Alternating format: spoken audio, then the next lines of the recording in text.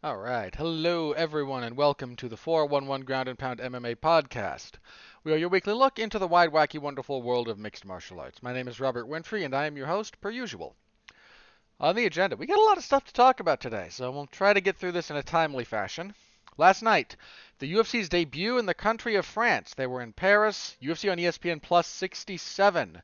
We will talk about all the fallout from that. Um, Main event, man. Good main event. Good main event. So we will go through all of that. And this coming Saturday, UFC's back on pay-per-view. UFC 279. Oh, I have so many conflicted emotions about that card. So many. But we will preview it in its entirety as it currently stands. So there's that. And then news of the week, such as it was. We got a few things. Nothing major, but a couple of things worth noting, I believe. So we will get into that. All right. Before we get going, as usual, please interact with the product a little bit. Like, comment, subscribe, star rating, written review. If you've done any and all of that, share. Tell people that you listen to the show. If you know anyone that is interested in combat sports, MMA, or the product in general, please point them in my direction and I will do my best to entertain them as I am entertaining/informing you. All right, with that out of the way, UFC on ESPN Plus 67. Again, they debuted in France. They were primetime over there. So this was an earlier afternoon/morning show here in the States. It was around 10 a.m. for me, noon East Coast. Main event. Heavyweights. The native Frenchman, Cyril Gane, getting I believe this was his first fight, his first MMA fight ever in his home country. Let me double check that, but I'm pretty sure. Yeah, he had Muay Thai fights in France, but as far as MMA goes, it was Montreal. It was various places in Quebec. Then his UFC debut in Uruguay. Then Singapore, South Korea, 3 in Vegas, Houston, and then Anaheim. Well, he's been a lot of places. You know what? Good for him. Uh, I'm not a fighter, but a few different people who are fighters and who succeeded at a very high level. Some of them will talk about it on like their social media channels or whatnot. There's somebody, I think it was is it Gabriel Varga, who talked about it on his. He was a very good kickboxer. He was a K1 champion, I seem to recall. I believe he fought for Bellator kickboxing. He was in Karate Combat not too long ago. But he mentioned one of the things on his YouTube channel, which is very informative, by the way. Was one of the perks of being a fighter. You actually do get to see the world. You know, I just mentioned Gane. You know, the guy was born in France, and he's fought in Canada, Uruguay, Singapore, South Korea, in the United States, and France. He has had now an MMA fight, and so he's been. That's every hemisphere. France is technically on the eastern side of the Prime Meridian, I believe. I'd have to double check that, but I'm fairly sure. Certainly Singapore is. He's been northern and southern hemispheres. And he's been, I believe, eastern and western. He'd be eastern and western as well if we divide from the Prime Meridian. Has he been in each quadrant? Singapore, Uruguay. Technically, yes. You could maybe argue for if you're on a flat map, that would be what? The northeastern? Again, I'd have to double check where France is relative to the Prime Meridian, but I believe he's been in every quadrant. So, again, he's not the only one. I'm using him as an example here. But he defeats Tai Tuivasa via knockout. I have this listed as a front kick to the body and punches. It's officially just punches. 4:23 of the third. This fight was wild. The first round was pretty typical Cyril Gane stuff. Some stabbing front kicks, a lot of movement, a lot of stance switching, darting in and out, which he is very good at. Some pretty good pressure from Tuivasa, some better footwork out of Tuivasa than I expected. He never fully corralled Gane, but he was able to get a lot more pressure going than I expected him to. He clearly worked very hard on his ring generalship, so kudos to him for that. But first round, pretty solid round for Gane, but Tuivasa not out of it by any stretch of the imagination. Second round is where things get interesting. It's going Gane's way for the majority of it, pretty handily. He's upping the tempo as he normally does. He's kicking the body. He has this really nasty, it's not quite a front leg snap kick, which would be more of a teep. He's got what my martial arts system refers to as an inverted roundhouse. If you think of a traditional roundhouse, it comes kind of from open to close on the hip. So if you're kicking with your right leg, it would swing, the same way your knee hinges, right? That's the way your hip kind of wants to go naturally. That's a roundhouse. An inverted roundhouse then goes the opposite direction. Now, you can't get your hip into the same position because your hips don't rotate that way, but it's the same general idea. You bring it up, and then instead of going straight like a snap kick would, you come at kind of an outside upward 45. If you're looking at a clock, it would be 130. Like, that's the kind of angle you want to take with it, and that's what his front kick is. And it actually makes a lot of a difference, believe it or not, depending on your stance. One of the reasons you don't see that same kind of angle on the kick if you watch like Muay Thai, where they do a lot of front leg kicks, is because of the stance. It's actually just fine to throw it straight because of how square they are. If you were to angle it like that, it would more glance, and you kind of shorten the range a little bit, depending. Technically, it's a little bit shorter distance. But if you're dealing with someone that's in more of a closed stance or a bladed stance, I should say bladed, not closed, because closed is more how you are relative to your opponent. But throwing that little angle onto it actually makes it really effective. So instead of kind of coming towards more the side where the ribs are, you're actually able to get it up into the belly and under the ribs. And it's a nasty kick if you're good at it. In fact, Gon is the one who made me change my opinion on that particular kick. We were taught it in class for a while, and I didn't think much of the kick. Like, okay, if you're doing, point fighting, and I mean that and I don't mean that as a negative, but if you're doing the point break style of fighting, it's a nice little point getter. It'll score. But I questioned how useful it is, in a continuous fight. And not too long after that, and I was wasn't after I'd been taught it, but it was. I actually I kind of had a discussion with some of my classmates, my instructor, and just like, I don't like the kick. And I hate to be one of those. I'm not one of those guys who's, well, if I don't see it work in the octagon, it clearly doesn't work. That's a load of crap. But this one in particular, it's awkward to do. Now, I just didn't see a tremendous amount of utility depending on the situation. Not too much long after that, it was when Cyril Gane fought Derek Lewis.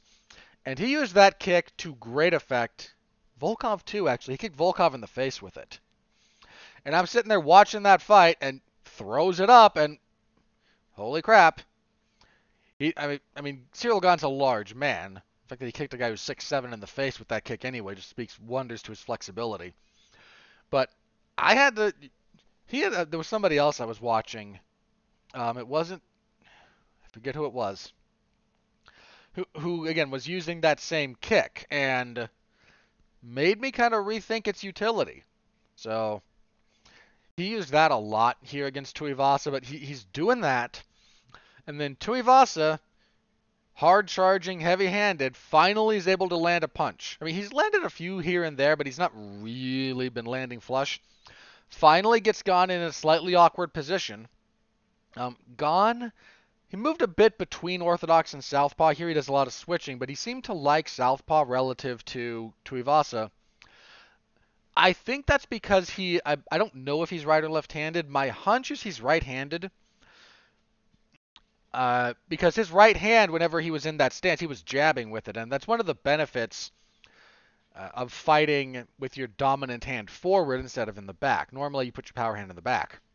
And there's a lot of reasons for that. I've talked about that in the past. But if you have your power hand forward, your jab becomes less of an annoyance and you get more oomph behind it. Now, the downside, and one of the reasons you want to train someone to fight with their power hand in the back, is otherwise you just will never learn to do anything with your stupid hand. I steal the description of your offhand as your stupid hand from Stephen King, actually. That's how Roland in one of the Dark Tower books refers to it, because he loses a couple of fingers on his right hand. Like, no, I'm left-handed, so naturally, of course, I lose fingers on my right. I have to teach my stupid hand to do all the stuff that my smart hand used to do. So you put your stupid hand in front so that you learn to use it properly. But one of the benefits of doing it the other way is your power hand is forward. Dustin Poirier's right-handed, and he fights southpaw because it kind of lets him get the power hand closer and hit with it more reliably. So I think Gon's right-handed. I don't know if he. This is another weird thing about this about fighting in the human body. You not only have a dominant hand, you do have a dominant leg. There is one leg you will be better kicking with than the other, and it's not always the same one. You can be right-handed and left-footed, for want of a better expression. And I'm somewhat envious of those people because that means you can fight with your power hand in the rear and your good leg in the front. And that's kind of ideal. If you're both, not I am, for example, I'm both right-handed and my right kick is much better. It means I'm part of anytime I go southpaw, it's because I want my power leg closer. And I've had sparring partners occasionally punish me for that habit, so I need to work more on that. But I don't know whether Gon favors his right or his left leg, but I imagine he favors his right because he's more dexterous with it. He's more precise with it. So that puts not only his power hand forward, but it lets him use that front leg as a constant threat of just making your life miserable in ways that maybe your other leg wouldn't. And some of that's also the stance. Like he strikes me as a guy who just likes to be open rather than closed most of the time. A lot of guys with his kind of style do. Stephen Thompson famously likes to be open a lot. I mean, so does Pettis, but that's because Pettis likes open stance body kicks. But yeah, he's in southpaw and he's got decent enough guard position, but not quite good enough. And Tuivasa just gets a little bit closer than Gon expects, and even though the punch is partially blocked, it gets through enough, and it floors Gon. I thought he was done. I thought, wholly upset. Thought he was done. Nope. He gets dropped, and he gets dropped hard, but one of the things that Tuivasa's really good at, and I didn't talk about this last week, but he is really good at closing the show. He can put you out with one punch, but what he's even better at is hurting you and then not giving you a chance to get back into things. Look at most of his finishes. Not all, but most. That's what happens. Like, he hurts you and you're wobbled and blood in the water, man. He's genuinely one of the better finishers once you get hurt. And Gon seems to have been aware of that because he bounces up. He gets dropped right along the fence line. He bounces up. Tuivasa's still trying to punch him in the face. And he immediately gets off the cage, back to the center, and separates. Just does not give dangerous Tai Tuivasa a chance to really unload on him. Gets back to work. Tuivasa, again, pressures him, and one of the craziest reversals of fortune. Not the craziest, but one of them. Gon goes from being dropped to landing this crushing left body kick that doubles over Tai Tuivasa and backs him up.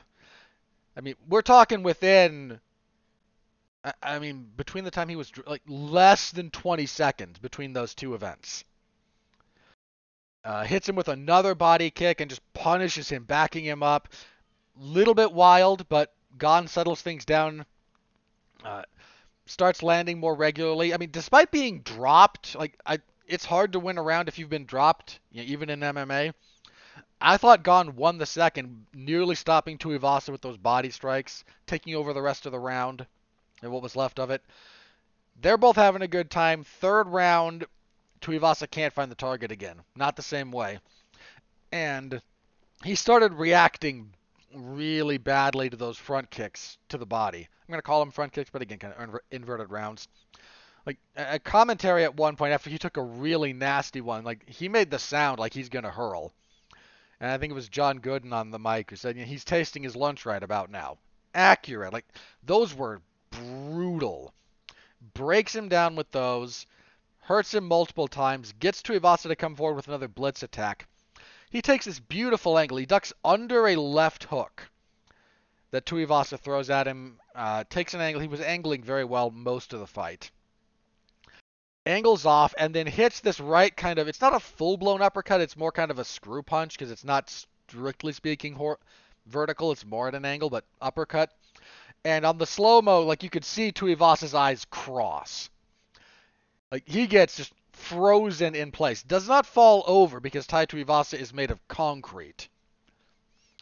But finishing flurry from Gon, drops him. That's all she wrote. One of the hammer fists he lands in that final flurry is very clearly illegal. It does hit like full on the back of the head. And I never like to see that. That's very, very dangerous. But I don't think it mattered in the sense that they could have stopped that fight after that punch. Tuivasa was out on his feet. Like he was done. It's one of the things about stopping fights in MMA. You don't see enough standing stoppages, in my opinion. Too many referees want to see the other guy drop. They want to see a face plant, and Tuivasa face planted, and it's just not necessary. But turned into a really good fight. Again, very, very entertaining. Nice to see. That's the hardest Gon's been hit in his entire UFC run, if not his entire career. Francis Ngannou couldn't hit him. Certainly not like that. Junior does. Look, man, I love JDS, Junior Dos Santos. My affection for him is pretty well documented. But he's still salty about losing to Gon the way that he did. He came out on Twitter after this fight and said, "See, hit the back of the head again. Just such a dirty fighter." Like, I love you, Junior. I really do. You're one of the few genuinely nice people that this sport has produced. But you gotta let that one go, man. You've got to let that one go. They shared, some moments after the fight. Very briefly about the crowd. Crowd was good all night. They were invested. You had fans from a few different countries. I talked a bit about this last week. A lot of European countries are pretty close together. There was a large Italian contingent there. Apparently a pretty big Dutch contingent as well that came for different fighters. But I'm just going to say the French for the sake of argument. I think it was the first round of this fight or maybe early in the second. The crowd just kind of spontaneously sings the French national anthem. I mean, you don't see that very often. It was genuinely kind of a great moment. Tuivasa got booed as he was coming out. Of course he did. He's fighting the hometown guy. But by the end of it, he got a lot of respect from the crowd. They gave him his flowers, which he is very much due. Gon said after the fight, I don't care who I fight next as long as it's for the belt. I mean, that's fair. Look, Ciryl Gane is... I watched this fight and just I am perpetually amazed by what Ciryl Gane can do. He doesn't quite have the same one-punch power that Francis Ngannou does, which is remarkable in its own right. But for a man of Gane's size, and he is enormous, I always forget how big he is. I know he's listed at 6'4". Wouldn't be surprised if he's actually a little bit taller. And he officially weighed in 240. If you've ever seen him when he's not in camp getting ready for a fight, I guarantee you he's 260 plus. The process of fighting, of getting ready for a fight for him, I don't think he cuts weight in the way that most fighters do. But I would guarantee you that he loses mass and gets into a different kind of shape when he's ready for a fight. He's just a big man. And he moves very well, and his technique is impressive. He's got to shore up some of his strict boxing. There was some less than ideal punches he was throwing in this one, but his jab was solid. It's just when he gets towards the finish, he starts winging a little bit. Rather see that tightened up. But he's still young for a heavyweight. He's extremely talented. Gave Francis Ngannou a heck of a fight. I mean, I thought he won, but I'm not up in arms over that one. I don't know what... There's giant question marks around the top of heavyweight right now in the UFC. We don't know if Francis Ngannou is going to re-sign with the UFC or not. If he could get a boxing match with Tyson Fury, that would be the single biggest payday he would ever receive. The UFC would never pay him what he would make for that, ever. But I do question how many boxing matches he has at a high level that pay that well. Could be more than one. I don't know. I don't know. We don't know what Fury's doing. I mean, he's going to fight Usyk, but, Tyson Fury is weird. And I say that with respect. He's just a weird guy. Best boxer, best heavyweight of his generation, I think, by a significant margin, but still weird. So there's that. We don't know if John Jones is coming back. He's been making noise about it for the last decade or so, it seems. We've got Stipe Miocic floating around out there in the ether. There's a lot that is unknown about the future of heavyweight that we just won't know for another few months. But Ciryl Gane reminded everyone here, he's at the top. Like, he is very clearly at the top of that division. Whether he's, the very best remains to be seen, but he is one of the best heavyweights in the world in this sport, bar none. I'd still like to see him have to deal with a wrestler. I mean, if Francis Ngannou can out-wrestle you, and Francis did, Ngannou's a physically strong guy, but he's not the most technical wrestler in the world. And I would like to think that Gane took the appropriate lessons from that, but I would like to see evidence of it. As for Tuivasa, great heart, great. I mean, no one can question that man's heart. He was in agony in the middle of this fight and would not stop. Gane had to put him down before Tuivasa was going to stop. It was brutal. But he was there until he physically couldn't take any more. Like, that's the amount of punishment it took before he was not going to give up mentally. He's still young. He's got time, but he's got to fix some issues. Like, he's very hittable. That needs to be fixed. And I think he needs to find a specific area of the game where he can excel. I don't know what it is. I don't know. Again, this is a personal thing. Like, figuring out how you like to fight and how you best win is an individual fighter-to-fighter thing. But I think he needs to find something other than technical brawler, which is kind of what he is right now. He's kind of the Matt Brown of heavyweight. Brown's more technical than Tuivasa, but I think that will give you a general idea. And at heavyweight, that'll take you far, but right about here is probably the ceiling for that kind of where he is. He needs to change things up a little bit if he wants to really kind of go for the belt. And to his son, who the story that came out here was, he was talking with his son who was watching some professional wrestling, I believe WWE. Said, I can beat up all those guys, right? And his son kind of, as a smart aleck said, yeah, but you don't have a belt, and so and so does. I don't know who he was referencing specifically, but for the record, I have immense respect for professional wrestling. As a genre, I've said this before, like, wrestling's dumb as hell, but that's okay. That said, like, the physical toll and what it takes to be a professional wrestler physically, like, I have immense respect for it. Like, I can mock the genre while respecting the performers. I don't think much of most, like, stand-up comedy, but I can acknowledge the ability of different comedians. Like, I know that's not easy.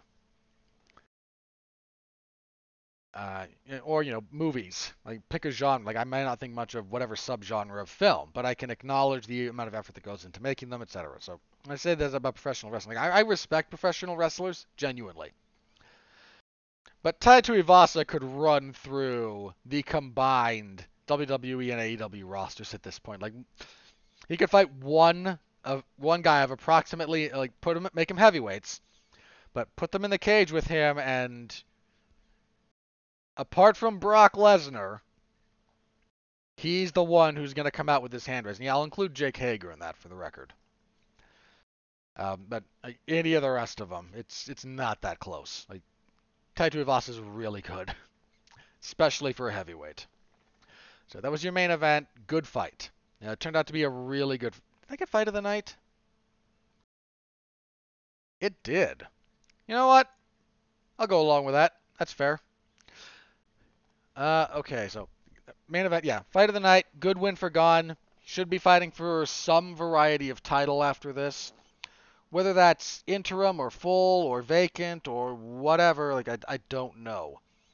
But it's hard to put him in something other than a title fight at this point. He is the number one contender as far as the rankings go.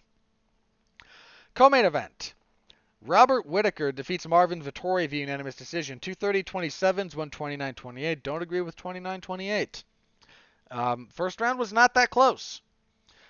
I give Marvin Vettori a ton of credit here because I don't know what Marvin Vettori's head is made out of. But that man just will not fall over. He took bombs from Paulo Costa when they were fighting at light heavyweight. And he never fell. He ate a couple of head kicks here from Robert Whittaker that I don't know how he stayed upright. I just don't. But that man's head is just, I don't know. Like, it's genuinely remarkable. It takes a... Has he ever been stopped by strikes? I need to double check this. Okay. Decision in his debut. Decision a handful of fights later. Decision to Shoeface. Decision to Adesanya. Decision to Adesanya. Yeah. This guy has fought some seriously dangerous opponents. I mean, he didn't get tapped out by Antonio Carlos Jr., who's a very good grappler. Had the draw with Omari Akhmedov. He got hurt in that one, but I don't think he ever got dropped. Cesar Ferreira Andrew Sanchez, Carl Robertson, Jack Hermanson, Kevin Holland, Adesanya, Costa, Whittaker. Like, those guys have power. Those are dangerous opponents. And even though once he's lost, like, give that man credit for his durability. It takes some effort to put that guy down. And Robert Whittaker mentioned it after the fact. He said I pushed the fight back because I knew I had to be at my best. Like, that guy's hard to put away. I had to keep hitting him so that he was hurt the whole fight. And to Whittaker's credit, he did. First round was the most competitive, but I said I still don't agree with the referee, or the judge rather, who gave it to Vettori. Whittaker just did the better work. Vettori came forward more, but that doesn't mean much if you're not doing a whole lot off of it. Second round on, Whittaker is just at his best. He's got the rhythm, he's got the timing down. Which means his jab is messing you up. Your punches are falling just short. There's some really nice clips of Vettori falling, like, glove barely touching or not touching at all. Like, I don't compare people to Floyd Mayweather because Floyd is his own animal.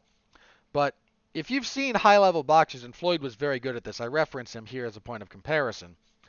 Floyd was exceptional at letting that punch, having such a mastery of distance, that he let that punch, like, the glove would barely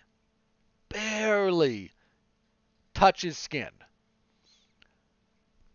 And there's no power behind that. Like, if all you're getting is the very end, like, again, just the very end of the glove to just the skin of your opponent, you're not hitting them. He was so good about that. And there was some of that in what Whittaker was doing here, just letting Vettori fall, less than an inch short. Less than half an inch short in some cases. Just right there. Just, you're out of range. And counter. Whittaker is very good about timing kicks. He knocked Vettori down a lot with leg kicks when Vettori was throwing another kick, which is timing. It's impressive timing. It's not easy to do that to someone. It'll happen by happenstance a lot, where guys are throwing kicks at the same time. But to watch him get a read on it, that is impressive stuff. His jab, as always, Whittaker has one of the best jabs in all of MMA.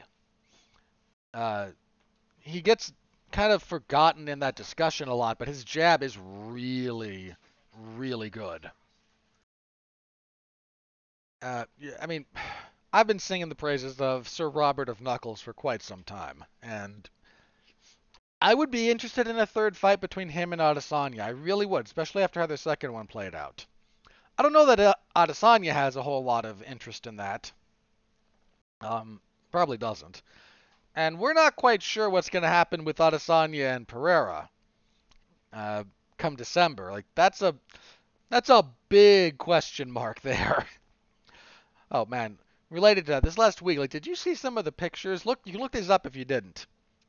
Dominic Reyes, light heavyweight contender, rough stretch, but he's training at the same facility. I believe, yeah, that would be the Glover Teixeira's camp in Connecticut, because Alex Pereira trains there.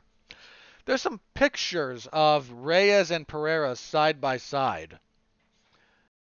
Alex Pereira is enormous. I mean, he's bigger than Reyes. A little bit taller, but like the musculature is just otherworldly. Again, Dom Reyes is not a small man by any stretch of the imagination, but Pereira is, man's a beast. So I don't know what's going to happen with him and Adesanya. I really don't. So that's a big question mark. But Whitaker, man, the distance between Whitaker and the rest of that division, it's pretty darn big. It's similar to kind of what was going on at featherweight, where the difference between Volkanovski and Max Holloway and literally everyone else is that's a big gulf, and that's a big gulf at middleweight. It's a real big gulf between Whitaker, champion and number one contender. The difference between Adesanya and Whitaker and everyone else is pretty significant. Doesn't mean they can't be beaten, but that's a big gap. I don't know what should be next for Vettori. This is a tough loss for him. This is he beat Costa, so it's not a losing streak. But he has now lost to Adesanya twice. And now he's lost to Whitaker, and there's not a lot of controversy here. I mean, this fight wasn't close. There's one round that was loosely competitive. Rounds 2 and 3 were not competitive. That was Whitaker just putting it on Vettori pretty much whenever he wanted to. So he needs to figure some stuff out. Now he's very young, so he's absolutely got the time to do that. But and he's got a good Vettori's in this weird spot. Like, he's got a good overall game. He's physically strong. He's got a gas tank. That guy's fought 5 rounds more than once. So he can fight for 5 rounds. He's a good wrestler. He's got good top control. He's a good striker, but he's not really anyone at the top level can find at least one area of the game where they are better than him and exploit that. In the case of Whitaker, Whitaker was better everywhere. But Vettori's whole kind of game plan and process is, I'm good enough everywhere to find somewhere where you're weaker than I am. And that kind of well-roundedness will take you a decent ways towards the top, but the great champions, it's not to say that they're not well-rounded, but you look at what they can do and they find something that they have a trump card. Adesanya's striking is a trump card. Like, no one's really been able to beat him at that yet. Khabib's wrestling was a trump card. You couldn't hang with that man. So they've got something, and Vettori doesn't have something at the moment. He's just a tough grinder. And respect, like seriously respect. The guy could beat me to death with one hand. So I'm not saying he's not good. He's very good. But he's missing a couple of things that would take him over the top. Let's see. Sticking with middleweight, next up, Nasruddin Imavov defeated Joaquin Buckley via unanimous decision. 229-28, 130-27. 30-27 is a bit odd here. But Imavov had his first 2 rounds were really good. He was a lot taller than Buckley. He was what, 4 inches tall or something like that? That'd have been 6. Like, just tall, rangy guy. Kept Buckley at distance, pot-shotted him, pressured him. Faded a little bit in the third. There was enough grappling in the second, I think, that kind of wore him down. But even then, in the round he probably lost that third one. He just, Buckley was swinging and found a few punches, but the the size disparity here was a little bit surprising. I don't know if Buckley can make 170. He's a very thickly muscled guy. But if that's possible, he might want to consider it because the height differential he's going to face at middleweight at times is a real that could be a real problem for him. I mean, Buckley's what? He's 5'8". Grief. I mean, Imavov, yeah, to be fair, Imavov's very tall. Imavov's 6'3", but there are like 6'4" guys at middleweight. Like there are some big guys at middleweight. Buckley might have to consider again a potential weight cut. It might not be possible. I don't know, but that's at a minimum that's something he should at least explore. Good win for Imavov. He's flying under the radar a little bit, but Imavov's talented. Also at middleweight, Roman Kopylov defeated Alessio Di Chirico via punches, knockout 109 of the third. Not a great fight. The rest of these are going to be pretty quick. Not a great fight. Kopylov just he hurt Di Chirico, I think, near the end of the second. Yeah, a little bit towards the end of the second, got him a little bit buzzed, and then got back on the pressure immediately in the it was landing body kicks that Di Chirico was not responding well to. Got him backing up and then landed a flurry of punches. When a guy who's 0-2 is your fourth fight, fourth from the top on the main card, like it says a lot about the rest of this card. William Gomez defeated Jarno Ahrens. This was a majority decision. One judge gave the third round a 10-10 draw, which is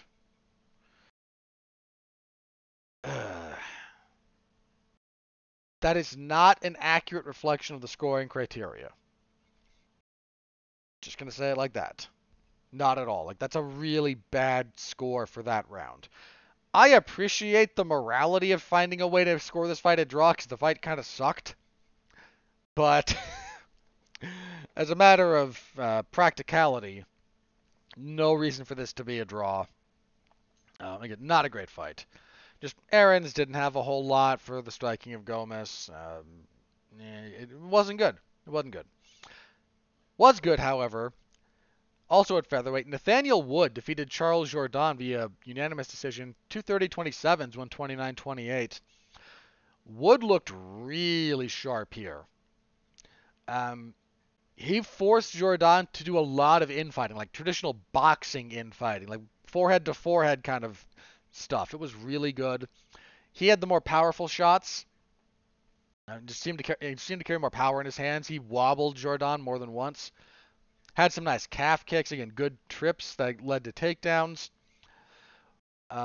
Wood taking that year or so off and moving up to featherweight seems to have done him a world of good. He's not a big guy for featherweight, so he's going to have to navigate those waters, but he looked sharp here. I want to give him credit for that. I mean, I don't rate Jourdain as highly as others, but this was a solid performance out of Wood. Jourdain fighting as soon as he did after that fight with Burgos, man, and that was a crazy fight. Might behoove Jourdain to take a little bit of time off and recover. Like that's two really tough fights back to back in a short amount of time. But that was your main card. As for the prelims, ooh boy, Abus Magomedov. Abus is short for, I'm gonna butcher that guy's full name if I try to pronounce it, so I'm not going to. He stops Dustin Stoltzfus with a front kick and punches in 19 seconds. If you're going to throw that front kick to the face, you need to do it when it's not expected. Which means either you show a lot of other kicks with a similar kind of hip setup so they're not expecting it at all, or you throw it when everyone's cold, like right at the beginning of the fight. He threw it at the beginning of the fight, badly hurt Stoltzfus, dropped him with punches not long after. Magomedov had been off for a while because they've been trying to get his UFC debut to happen. He had like 3 fights fall through. He came here to make a statement, and he did. Look, Dustin Stoltzfus is not. I think he's like 1-3 in the UFC now. Like, he's not a top tier fighter, but you run through anyone who can fight and compete at the UFC level, and again, Stoltzfus not win necessarily at the UFC level consistently, but he can fight there. You do this to that, like that's a statement. So pay attention to Abus Magomedov. Apparently, people with some form of Magomedov in their name, Aaron Bronstetter tweeted this, have a winning percentage of like 86%. Just having that in your name means you're very likely to win a fight. It's solid win. Great stoppage. At lightweight, Nasrat Haqparast defeated John McDessie via unanimous decision, 230-27 to win 29-28. McDessie just a step behind every step of the way.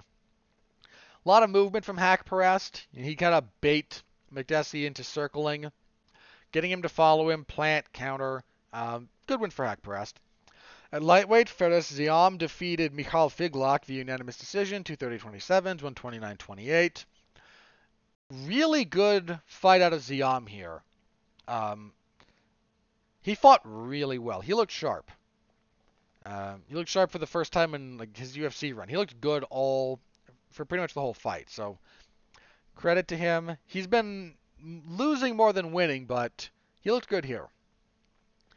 Also at lightweight, Benoit Saint-Denis defeated Gabriel Miranda via TKO punches, 16 seconds of the second round.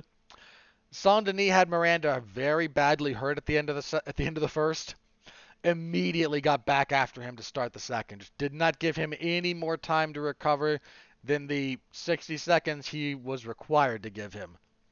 That's something people need to consider a bit more. You don't want to be reckless, but if you hurt someone at the end of a round, you don't want to give them extra time to recover when the next round starts. So, good win for him. Bantamweight, Christian Quinones defeated Khalid Taha via TKO punches, 3:15 of the first. Quinones looked pretty darn good here. Taha continues to struggle. Quinones looked good. It was a pretty solid finish. And kicking everything off, Stephanie Egger defeated Eileen Perez via rear naked choke, 4:54 of the second round. Just better grappling out of Egger than Eileen Perez. Not a whole lot else to go on there. So that was the event. Your bonuses, again, fight of the night was Gone into Ivasa, no issues. Performances went to Abus Magomedov and Benoit Saint-Denis.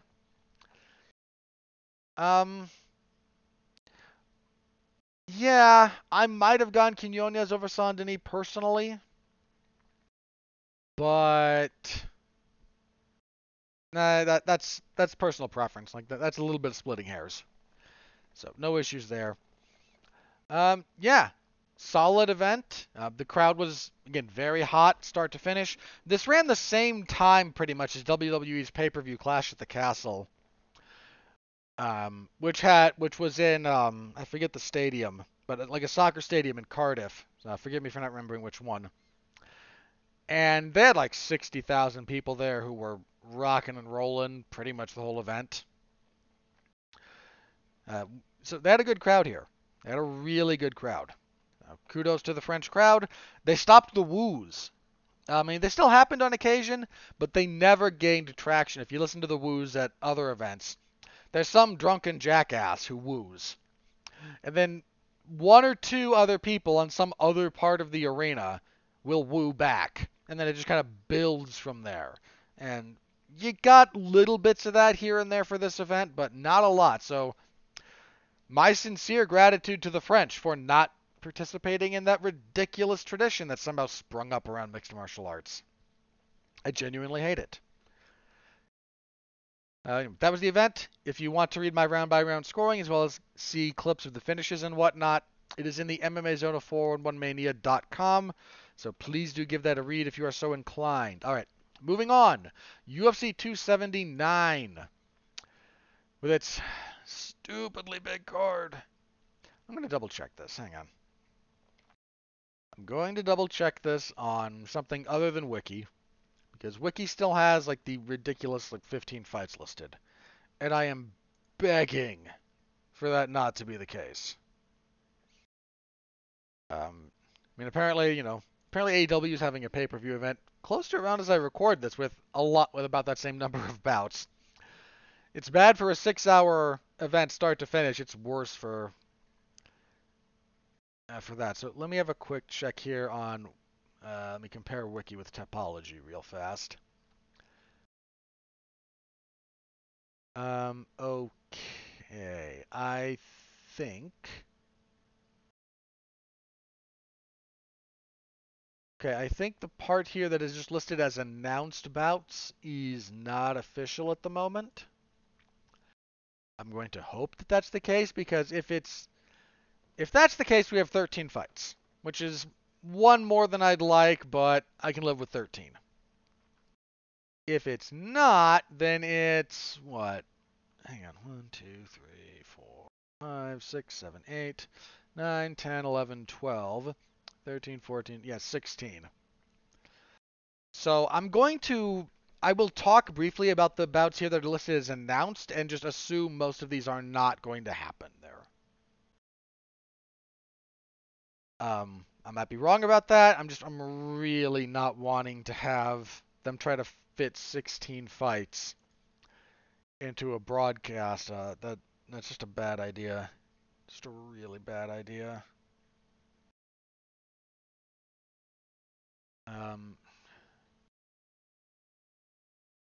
that's listed. Okay, so that one's more or less confirmed. I'm gonna go through these and just pray for me that I'm not having to deal with 16 fights. That's just wrong. That's inhumane. That should be against, like, there should be international laws against this. Anyway, main event. No belt, but 5 rounds. Khamzat Chimaev and Nate Diaz. Let's not. There should be no pretense about this. The UFC is setting up Nate Diaz to get thrashed on his way out the door. That's what they're setting up. They're trying to use a genuine star that they have in Nate Diaz to try and build Khamzat Chimaev and send a guy that they have had an acrimonious relationship with since basically day one out the door with his face looking like hamburger meat. I had forgotten this, by the way, but there's a resume review that the good people at Morning Combat, Luke Thomas and Brian Campbell, have done for Nate Diaz. That's worth your time if you got the time to listen to it. But I had forgotten that Nate Diaz, when he won The Ultimate Fighter, was season 5. My favorite season, actually. That was one I still watched. I will go to bat for that season as the best season, believe it or not. A lot of people are nostalgic for 1. I don't think 1 had figured out the overall presentation. They were still doing like fighters being voted off, and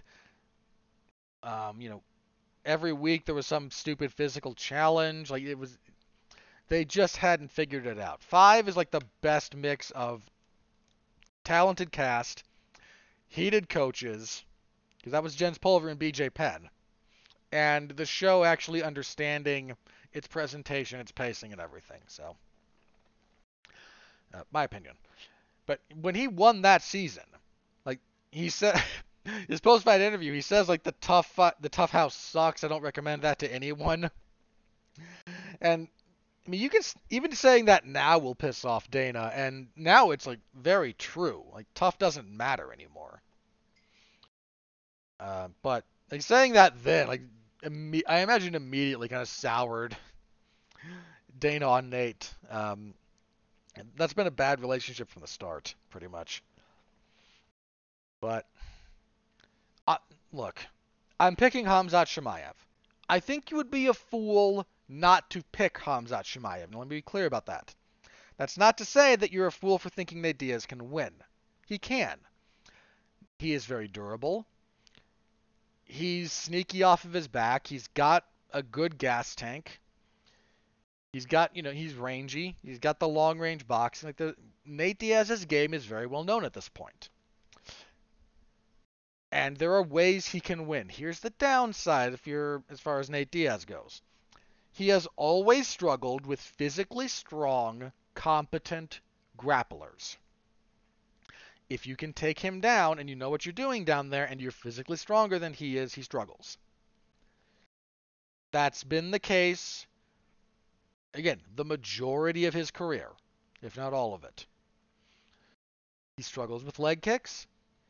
And Khamzat Chimaev, Diaz also not a fast starter. Like, it takes him a bit to get going. Once he gets going, he chugs along at a good clip. But his first round is frequently not great. Chimaev fights like he was shot out of a cannon. Just immediately. Like I said, are there ways Nate Diaz can win? Yes. Will I be surprised if he wins? A little bit. Just because of how I think they match up. So, if you're picking, like, there's not a lot of reason to pick Nate Diaz. There are ways he can win. If he drags this thing deep, we've never seen Khamzat have to fight 5 rounds. He was huffing and puffing a little bit in the 3rd round of that Burns fight. If he has to fight rounds 4 and 5 trying to keep that pace, he's going to struggle. Like that's just how that is. So if this goes long, Diaz can come on later. If Chimaev gets sloppy in the guard of Diaz, he might be in trouble. But Chimaev is a physical force. And he has power. He will mess you up. He will carve you up. And Nate Diaz can be cut to ribbons. I don't have a reason to pick Diaz here. He has ways to win. I don't mean that. But if you're asking me who do I think is going to win, I think Khamzat Chimaev is going to win. And there's not a lot of reason to think to the contrary. Like, again, likelihood. Diaz winning is not at all likely. He might do it, and I will be cheering him if he does, because I approve of the chaos that would create. I really do. But if I got to pick here a winner, who do I think is going to win? I think Khamzat Chimaev is going to win. And frankly, I think he's going to stop him. That might be a corner stoppage or a doctor stoppage, but I think he gets a stoppage of some variety. All right, co-main event. Welterweight action. Li Jingliang and El Kukui himself, Tony Ferguson. I am so torn. Look, man, I have been here. I've beat the drum for Tony Ferguson for a long time. But he's on a 4-fight losing streak. 2 of those brutal finishes. I mean, not to say that he's ever been... It's not that he wasn't competitive in those fights. Like, he was mostly competitive in that Gaethje fight. I mean, the longer it went, the worse it got. But he was there. You know, he wasn't all that competitive against Charles Oliveira. Was somewhat competitive against Dariush. Was competitive for the first round of the Chandler fight. Still lost. I think I forget who I gave the first round to, but competitive. Then got front kicked in the face and ooh. Man, that front kick from Chandler, man. Again, if you rate Edwards and his head kick over Usman higher, I respect it. And I don't disagree, but it's painful to rewatch what Chandler did to Tony because, you know, Tony Ferguson has turned in so many great fights for us over the years, but that was brutal. Brutal. Now he's up at welterweight, trying to get some semblance of his career back on track. He's 38. He's older than I am. And he's fighting a guy at welterweight who is a really tough out. Li Jingliang has had some losses at welterweight, but they're pretty few and far between, actually. Lost a split decision to Nordine Taleb in his second UFC fight. Got choked out by Keita Nakamura in 2015. He was winning that fight until Nakamura found his back late in the 3rd. No, not late in the 3rd, but in the 3rd. Goes on a winning streak, loses to Jake Matthews, goes on another winning streak, loses to Neil Magny, knocks out Santiago Ponzinibbio, loses, he gets run over by Khamzat Chimaev, and then he beats Muslim Salikov in his last fight and stops him in the 2nd round. Li Jingliang is a tough out.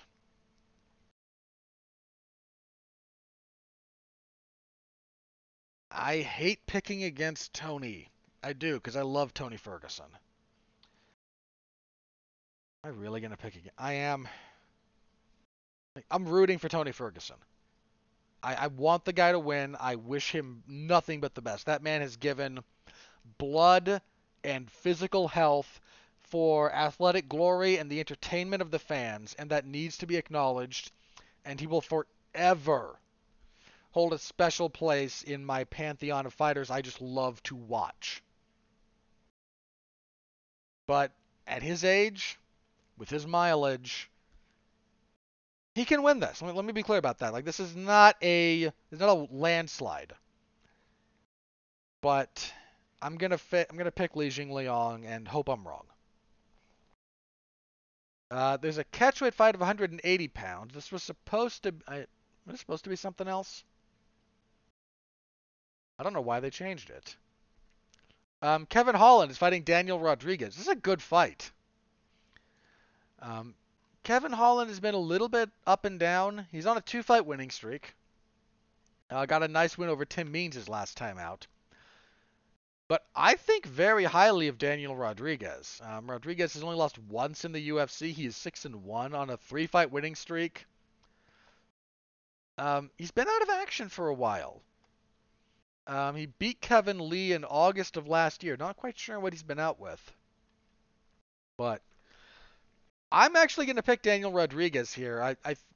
I'm not going to be shocked if Kevin Holland wins. He's really long. He fights really well, but I think he's going to get suckered a little bit into Rodriguez's style of fighting. If he stays long, he can keep Rodriguez out of boxing range. That's where Rodriguez really excels. But I kind of like Rodriguez's chances here. But that's a good fight. Women's bantamweight, Irene Aldana and Macy Chasson trying to gear up Aldana for a title fight. They've been trying for a long time, man. And she's just had these losses that set her back.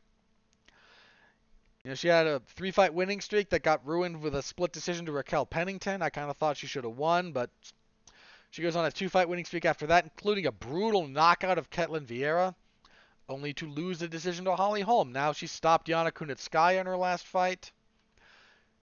If she can win here, they might be able to get her into the title picture, depending on what they want to do at women's bantamweight. It kind of is what it is. Chasson scored a split decision win over Norma Dumont her last time out. Chasson can win if she's able to force this to be in the clinch most of the time. I kind of favor Aldana though.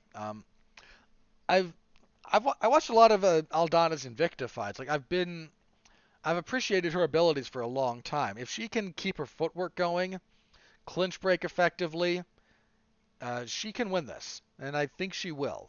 But that's a close fight. Kicking off the main card, we chucked the two craziest guys in the light heavyweight division together and said, let's see what happens.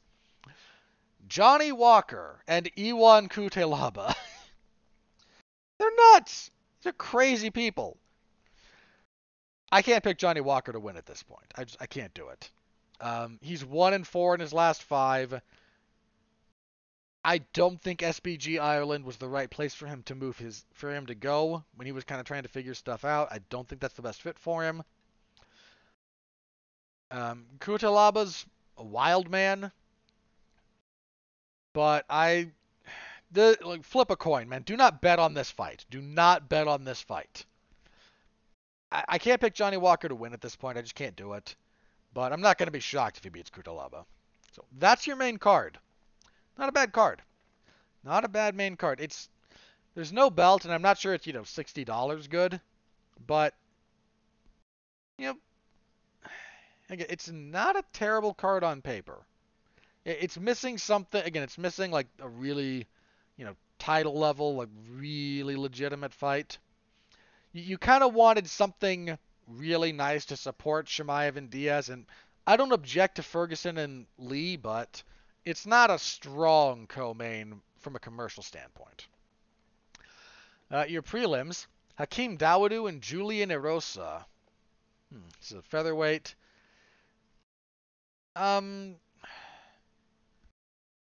Dawodu's weird. Like, he'll get some wins that are that are solid, but he's not quite what people think he's not what people want him to be.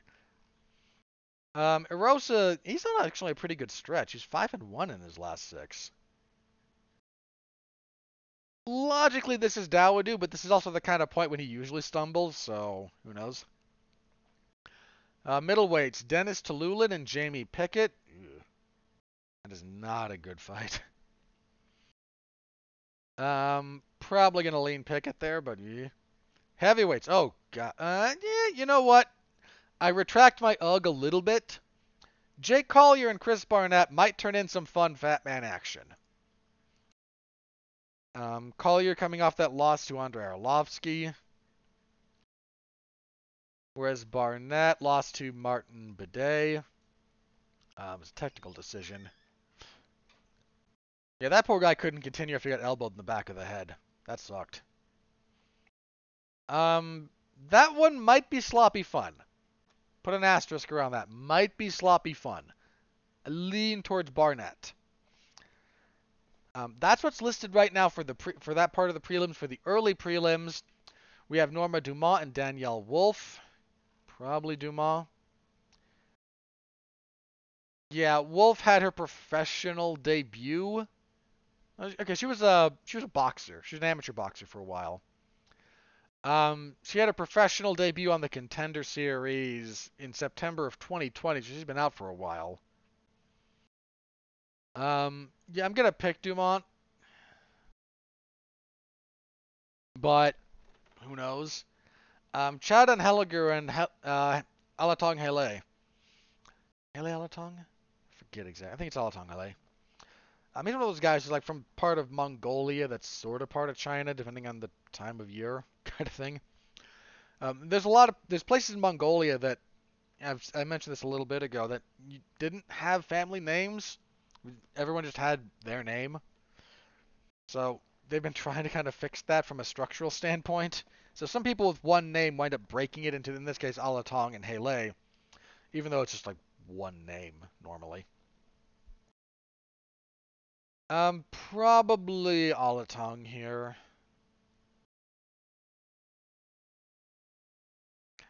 Yeah, he's from Inner Mongolia, which is technically China. Yeah, going with Alatong here, rather than Hilliger. But that's not a bad fight for Bantamweight.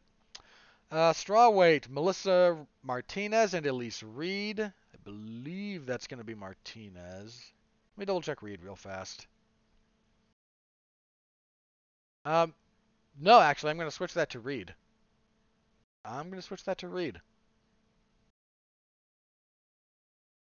Then we have Darian Weeks and Johan Linus. This is welterweights, probably Weeks, but flip a coin on that one as well. Then the announced bouts that do not currently have a spot on the card. The one that I know is happening is Jailton Almeida and Anton Turkai. Gonna lean towards Almeida there, but yeah, Almeida was supposed to fight Abdurahimov, but visa issues for Abdurahimov. So I don't know why they're at catch weight of 220 when that was supposed to be heavyweight. Was Shamil drop into light heavyweight? I find that very odd. I don't know. That's weird. Catch weight of 220, whatever reason. Leaning towards Almeida there. See, then we have Trey Ogden and Daniel Zellhuber. It's lightweight, probably Ogden. Lightweight bout Nicholas Mata and Cameron Van Camp. I'm actually going to lean towards Van Camp there. Mata did not impress. I mean, Van Camp didn't exactly stand out too much in his debut either, but Mata has been like painfully average. And welterweights Lewis Kosi and Trevin Giles. That's a fairly easy pick for Giles. Again, Giles has been up and down, but yeah, it's a pick for Giles. It's not quite as easy as I thought it was. I had to double check what Giles has done recently, but it's still a pick for Giles. So let's just again. I mean, really hoping I don't have to deal with 16 fights. That's too much. We'll be here for 8 hours if there's a 16 fight card. And I don't want to do that. No one wants to do that. Please don't make me do that. All right. Well, that's so. I will be covering that Saturday in the MMA Zone of 411mania.com. Come celebrate the end of Nate Diaz's tenure in the UFC. He's been there for a long time. So stop by, say hello. I always appreciate it if you're able to do so. All right, moving on. So, a lot of rumors swirling that Jake Paul's next boxing opponent will be Anderson Silva. Anderson Silva recently got his boxing license for the state of Arizona. That just brings that a little bit closer to fruition. I like Look, I've been one of the guys here who's beaten the drum for Jake Paul in the sense that I think he gets unfairly maligned. Not vouching for him as a human, but there's a lot of people who were not willing to acknowledge the work that guy puts in and whatnot. But against someone as savvy as Anderson, um, look, that's a good fight. For the record, that's a good fight for what Jake Paul is doing. He's trying to escalate.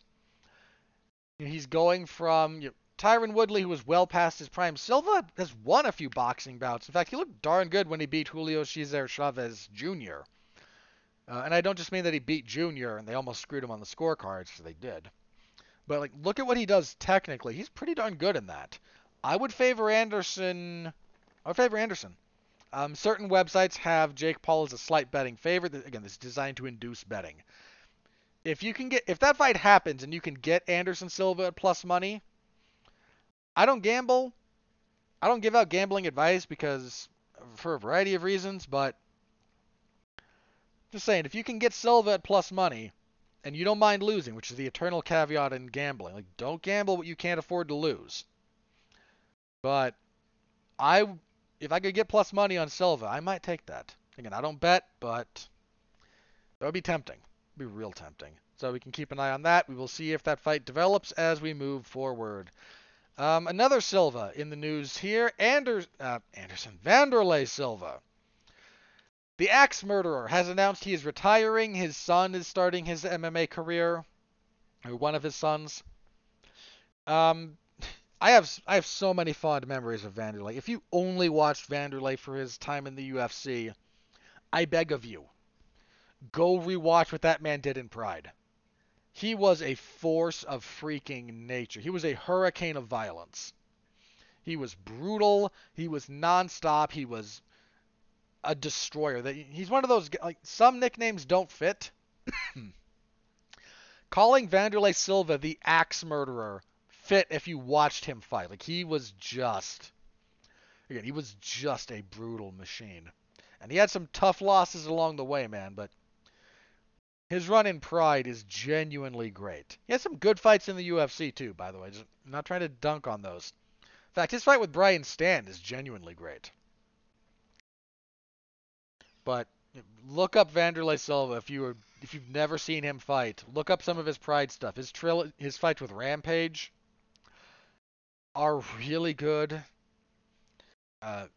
You can't go wrong. You can't go wrong with Wanderlei Silva's stuff in Pride. It was all just, again, it was great. So I hope his retirement sticks. He's been out of action for a while, so I expect it will. Thank you, Wanderlei Silva, for the memories, and I mean that sincerely. Thank you. You've given me memories that I will, as a fight fan, will cherish. So, my eternal gratitude to you, sir. All right. That's all I've got written down, so let me check Twitter, see if anything crazy has happened, and if not, we will do plugs and get out of here. No. Does not look like anything crazy is broken. Okay, let's do plugs. I don't have a whole lot this week. My usual spate of professional wrestling coverage, AEW's Dark Elevation on Monday. MLW should be coming back on the air at some point this month. I forget exactly when, but be on the lookout for that on Thursday. WWE SmackDown on Friday, and then, of course, the UFC event on Saturday. No Damn You Hollywood this week. Not a lot coming out in September. But last week, myself, Mark Radulich, and Pat Mullen got together to review the Sylvester Stallone movie Samaritan, which is on Amazon Prime. Give that a listen if you're so inclined. Punch Damn You Hollywood into whatever your podcast platform of choice happens to be. You can find us over there. So, that's it. We will be back here next week for a UFC 279 review. We will cover all of the fallout, and we will preview Will we preview? I believe we'll preview. Yes, we will preview UFC on ESPN Plus 68, headlined by Corey Sandhagen and Song Yadong. Oh, God. Why? Hang on. 1, 2, 3, 4, 6, 7, 8, 9, 10, 11. Okay, 13. Probably not going to be 13. Probably going to be 12 when that's said and done. Okay. Not as bad as all that. It just that there's a few of those that need to be adjusted, but that looked bad for a second there. Sandhagen and Song, great fight. Giga Chikadze and Sadiq Youssef is a good fight. Full preview next week.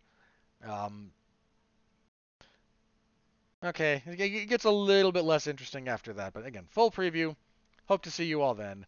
Until then, I'm Robert Winfree, thanking you again for listening, reminding you to stay safe out there, and please continue to be well, be safe, and behave.